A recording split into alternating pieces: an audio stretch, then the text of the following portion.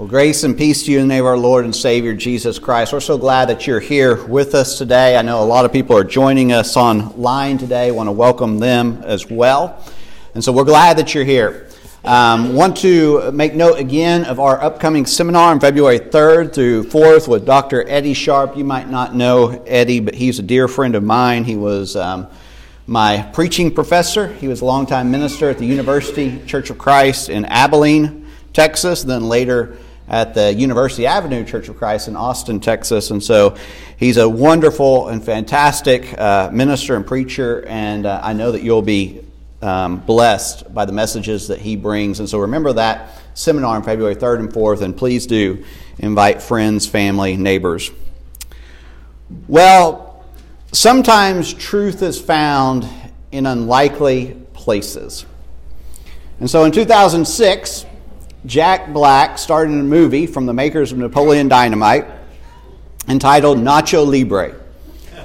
And Black plays a cook in a monastery who secretly moonlights as a professional wrestler. He does this to raise money for the orphanage. Now, the character that he plays is very devout, but also misguided. And so, in a hilarious scene, Ignacio, who's played by Black, says to his wrestling partner, "I'm a little concerned right now about your salvation and stuff. How come you have not been baptized?" Well, Ignacio and his wrestling partner are about to compete in a big match. And Ignacio is worried because his friend is not baptized. He believes this is hindering them in their journey to do good. So what Ignacio does is he sneaks up on his friend when he's not expecting anything, and he baptizes him against his will. He dunks him in water, and he says, "Praise the Lord." Now, Ignacio is wrong in his actions. As I said, he is misguided. But he's right in his love for his friend. He's right in his emphasis on baptism. He's right in understanding that baptism is a pivotal moment in a person's life that is not to be rejected or missed. And so, yes, sometimes the truth is found in unlikely places. Who knew that hints of the gospel could be discovered in a movie like Nacho Libre? And so you may have guessed, but today we're going to talk about baptism.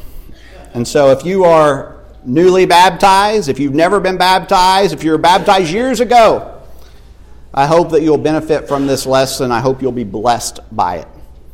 There's some of us here today who know a whole lot about baptism, while others might not know that much. That's okay. We're here to learn together.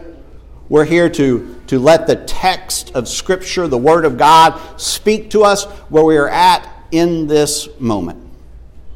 Now, there's much we can say about baptism, but I want to begin with an important question. The question is this: what is your story? Now, this may seem like an unusual place to begin when talking about baptism, but it's probably not as usual as you might imagine. Baptism and story are linked together. And if we don't recognize this, it's a problem. The two of these just go hand in hand. We're going to unpack all of this in a moment. But first, let's think about this question. What is your story? We all have one.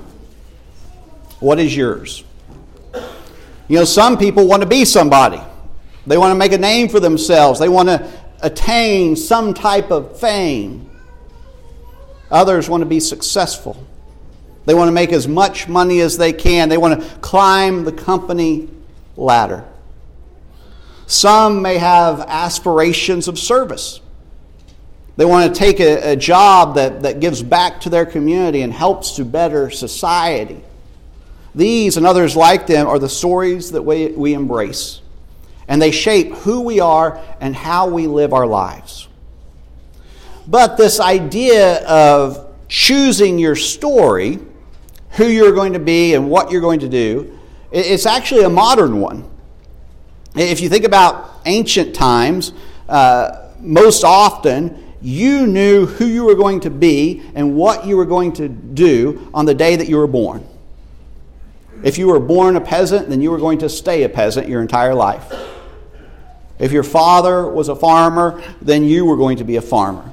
If your father was a carpenter, then you were going to study carpentry. And this is how it went. Now, knowing all of this, it's quite interesting to read the Bible and encounter passage after passage of people changing their story. And some of these accounts are obvious to us, others are not. Ancient people read the Bible differently than we do today. They saw things that we don't always see. They noticed things that we don't always notice. And one of the ways that they read Scripture is that they saw baptism everywhere. It wasn't just a New Testament teaching. They interpreted the stories of the Old Testament as baptism stories. They knew how important baptism is, and they believed that it was written into the pages of the Bible before God ever commanded it as a blessing for all people. And so, for instance, here are a few of the stories in the Old Testament that early Christians read and they interpreted as baptism stories. There's Noah and the ark in Genesis 6. There's Moses and the Israelites crossing through the Red Sea in Exodus 14. There's Joshua and the crossing of the Jordan in Joshua 3. And then there's Jonah swallowed by a huge fish in the book of Jonah. But one of the most famous of these stories is found in 2 Kings chapter 5. And it's the story of Naaman. And it's a baptism story. It's one of the accounts where a person flips the script. Something happens, and this individual has a change of story. Something unheard of in those days. It may have even been thought as something miraculous because people don't just change their stories. This has to be the work of God. And so what is 2 Kings 5 all about? Well, it's about a man named Naaman, and he's not just any man. He's not a peasant. He's not your average person living in ancient days. He's the commander of an army. And he has quite the story because he knows all the prominent people, and he's a man of wealth and means, and if he wants something, then it's his. He just has to ask. He has servants. He has the king's ear. He has it all, but he also has leprosy, this debilitating disease. And this is his story. It's how 2 Kings 5 begins. Naaman, commander of the army of the king of Syria, was a great man with his master in high favor, because by him the Lord had given victory to Syria. He was a mighty man of valor. But he was a leper. And so Naaman has a problem. But it's not just a leprosy problem. He has a story problem. He's living the wrong story. He's putting his trust in the wrong things. He's living a story that will not last. And we see this in how he tries to solve the problem of his leprosy. He trusts in his position. He trusts in his might. He trusts in his wealth. Well, Naaman learns from a slave girl from Israel that there is a prophet there who can help with his ailment. And so here is his response to all this. So Naaman went in and told his lord, told the king, thus and so spoke the girl from the land of Israel. And the king of Syria said, go now, and I will send a letter to the king of Israel. So he went, taking with him 10 talents of silver, 6,000 shekels of gold, and 10 changes of clothing. And he brought the letter to the king of Israel, which read, when this letter reaches you, know that I have sent to you Naaman, my servant, that you may cure him of his leprosy. And when the king of Israel read the letter, he tore his clothes and said, am I God to kill and to make alive? that this man sends word to me to cure a man of his leprosy. Only consider and see how he is seeking a quarrel with me." But when Elisha, the man of God, heard that the king of Israel had torn his clothes, he sent to the king, saying, "Why have you torn your clothes? Let him come now to me, that he may know that there is a prophet in Israel." So Naaman came with his horses and chariots and stood at the door of Elisha's house. Now, Elisha sees the problem from a mile away, and he recognizes that this is not just a leprosy problem. Naaman has a story problem.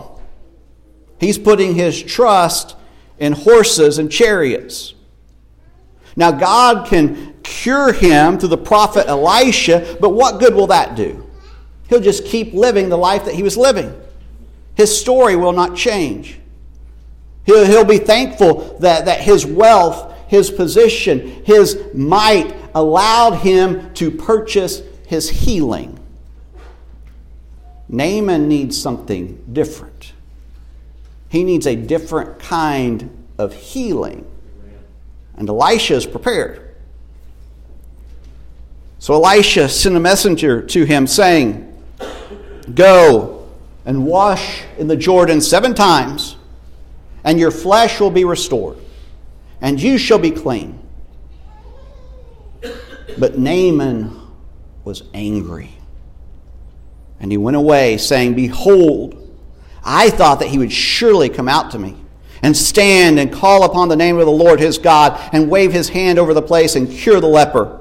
Are not Abana and Pharpar, the rivers of Damascus, better than all the waters of Israel? Could I not wash in them and be clean?" So he turned and went away in a rage. Naaman does not respond well to Elisha's instructions. Why?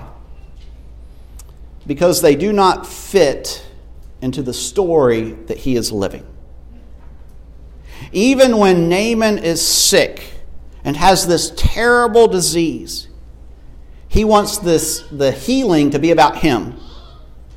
He wants it to be about what he brings. He wants everyone to see his horses and his chariots as he marches to Elisha's house. And when Elisha is unwilling to go along with Naaman's narrative, Naaman becomes angry and he flies into a rage. And this is how narcissism works. Think of the absurdity of this situation. Naaman is willing to risk his health, his very life, because he's not going to get his way. And he may not even be able to recognize this because he's in the grip of sin. He's not used to being told no. He's a person who gets his way. People only tell him what he wants to hear. Elisha's simple command is a threat to his way of life. And Naaman is more afraid of losing his way of life, than of losing his own life. He's willing to die rather than give up the lie that he's the most important person in the room. And so Naaman suffers from a disease that's more deadly and debilitating than leprosy. Well, thankfully, he is surrounded by some courageous people. And they see the gravity of this situation. They see what Naaman cannot see. They step up in this pivotal moment and they help to save his life. And they do this at the threat of being punished, at the threat of losing their job. These are people of character. But his servants came near and said to him, "My father, it is a great word the prophet has spoken to you. Will you not do it? Has he actually said to you, 'Wash and be clean'?" So he went down and dipped himself 7 times in the Jordan, according to the word of the man of God. And his flesh was restored, like the flesh of a little child, and he was clean. Naaman is saved, not because of anything he did, but because he was finally able to submit to the will of God. And this is the beginning of something new. Naaman is actually healed of 2 diseases. He's healed of his leprosy here, we see that, but he's also healed of his narcissism. He's given a new story. And he's not going to return to the story that he was living before. He returned to the man of God, he and all his company. And he came and he stood before him and he said, "Behold, I know that there is no God in all the earth but in Israel." And so you can see why early Christians read this as a baptism story.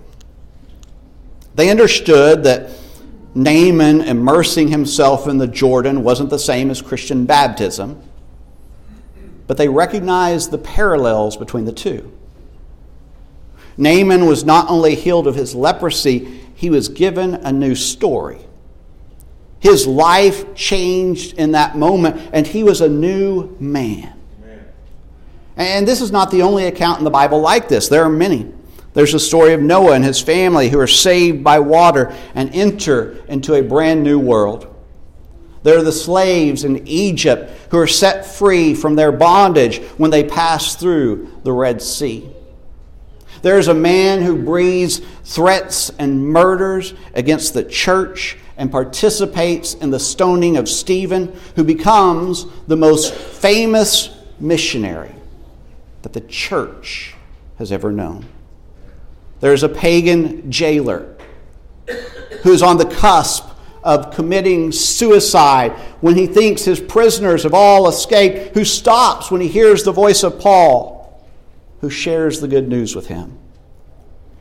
And he and his family are baptized and they begin to follow Jesus. These are just a few. There are many, many more. And what the early church recognized in these accounts, whether they were from the Old Testament or the New, is that baptism changes lives. It changes our stories. It changes who we are and where we are going. And so do we recognize this? Can we look back on our own lives and see a dramatic change when we submitted to God's will, were immersed in water, and arose to newness in life? If we can't, something is wrong. We've missed something along the way. We have failed to recognize the power of baptism and what it truly means for our lives. And this is a problem.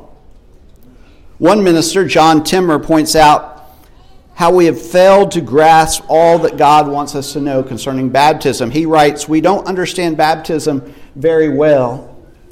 We have an underdeveloped understanding of baptism. I can tell from my annual interviews with 11th and 12th graders. I always ask them, what does your baptism mean to you? What if you had not been baptized? What difference would that make? Then I sit back and watch them agonize over an answer. They agonize over it because they never gave it much thought. Baptism just isn't a part of their living experience." So I ask you, is baptism a part of your living experience? Does it make a difference in your life? What you do and who you are? Because it should. This is how early Christians understood baptism. They saw in Scripture how baptism changes our stories. It alters the trajectories of our lives. And in baptism, we renounce the ways that we were living. And God gives us a new story to live out. I want you to notice something that N.T. Wright says. He says, baptism is the ground on which we stand linked to Jesus. His dying and rising and the power of his victory are ours because we are his. But if you imagine that you can get that power without that identity, well, good luck. What is Wright saying here? Well, he's saying that baptism is essential. When we are baptized, we are united with Jesus in his death and resurrection. We die to ourselves and we're raised a new person. This is all true. But if we do not also embrace the identity of the death and resurrection of Jesus, our baptism is not doing us much good. Because we are rejecting its power. We are not walking in step with the Spirit. We're not living a new story. We've just gone back to what we were doing before. So I ask you again, what is your story? How has it changed? In what ways have you died to your old self and began to live anew? In what ways are you living out the death and resurrection of Jesus in your life today? Baptism matters. It flips the script. It changes our lives. It sets us on a new path, and it gives us a new story. Baptism is not just a ritual. It's not just something that we do to gain membership into the church. It is an encounter with the living Christ. And we do not encounter Christ and stay the same. Do you not know that all of us who have been baptized into Christ Jesus were baptized into his death? We were buried, therefore, with him by baptism into death, in order that, just as Christ was raised from the dead by the glory of the Father, we too might walk in newness of life. For if we have been united with him in a death like his, we shall certainly be united with him in a resurrection like his. We know that our old self was crucified with him in order that the body of sin might be brought to nothing, so that we would no longer be enslaved to sin. For one who has died has been set free from sin. Have you died? Have you crucified your old self? Have you renounced that story that you once were living? If so, then you have been set free. You have been raised to walk in newness of life. You have received the blessing of baptism. And so embrace your new identity. Embrace the way of Jesus. And go and live a different story. Let's pray. Dear God, we come before you today. And we're so thankful for your grace and your mercy. We're so thankful that you have given us this blessing of baptism, where we are united to Christ, his death and his resurrection, where we receive forgiveness of sins, where our old self is crucified, and where we are raised to walk in newness of life. Father, I pray that those of us who have been baptized will not return to our old story, our old way of living, but will embrace the new story that you have given us. We're so thankful that Jesus has prepared the way, that his death and his resurrection has made all this possible. May we embrace his life and live like him each and every day. We pray this in His name. Amen.